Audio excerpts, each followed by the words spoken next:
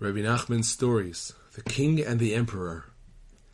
Then they sighted an island and drew near to it. There were 12 pirates on the island, and they wanted to kill the women.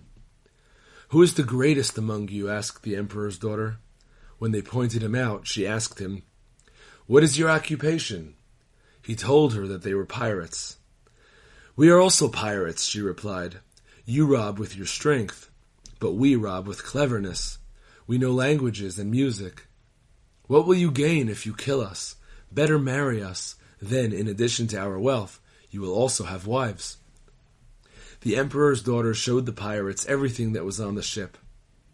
Taken in by her words, the pirates also showed the women all their wealth, taking them to all their hiding places.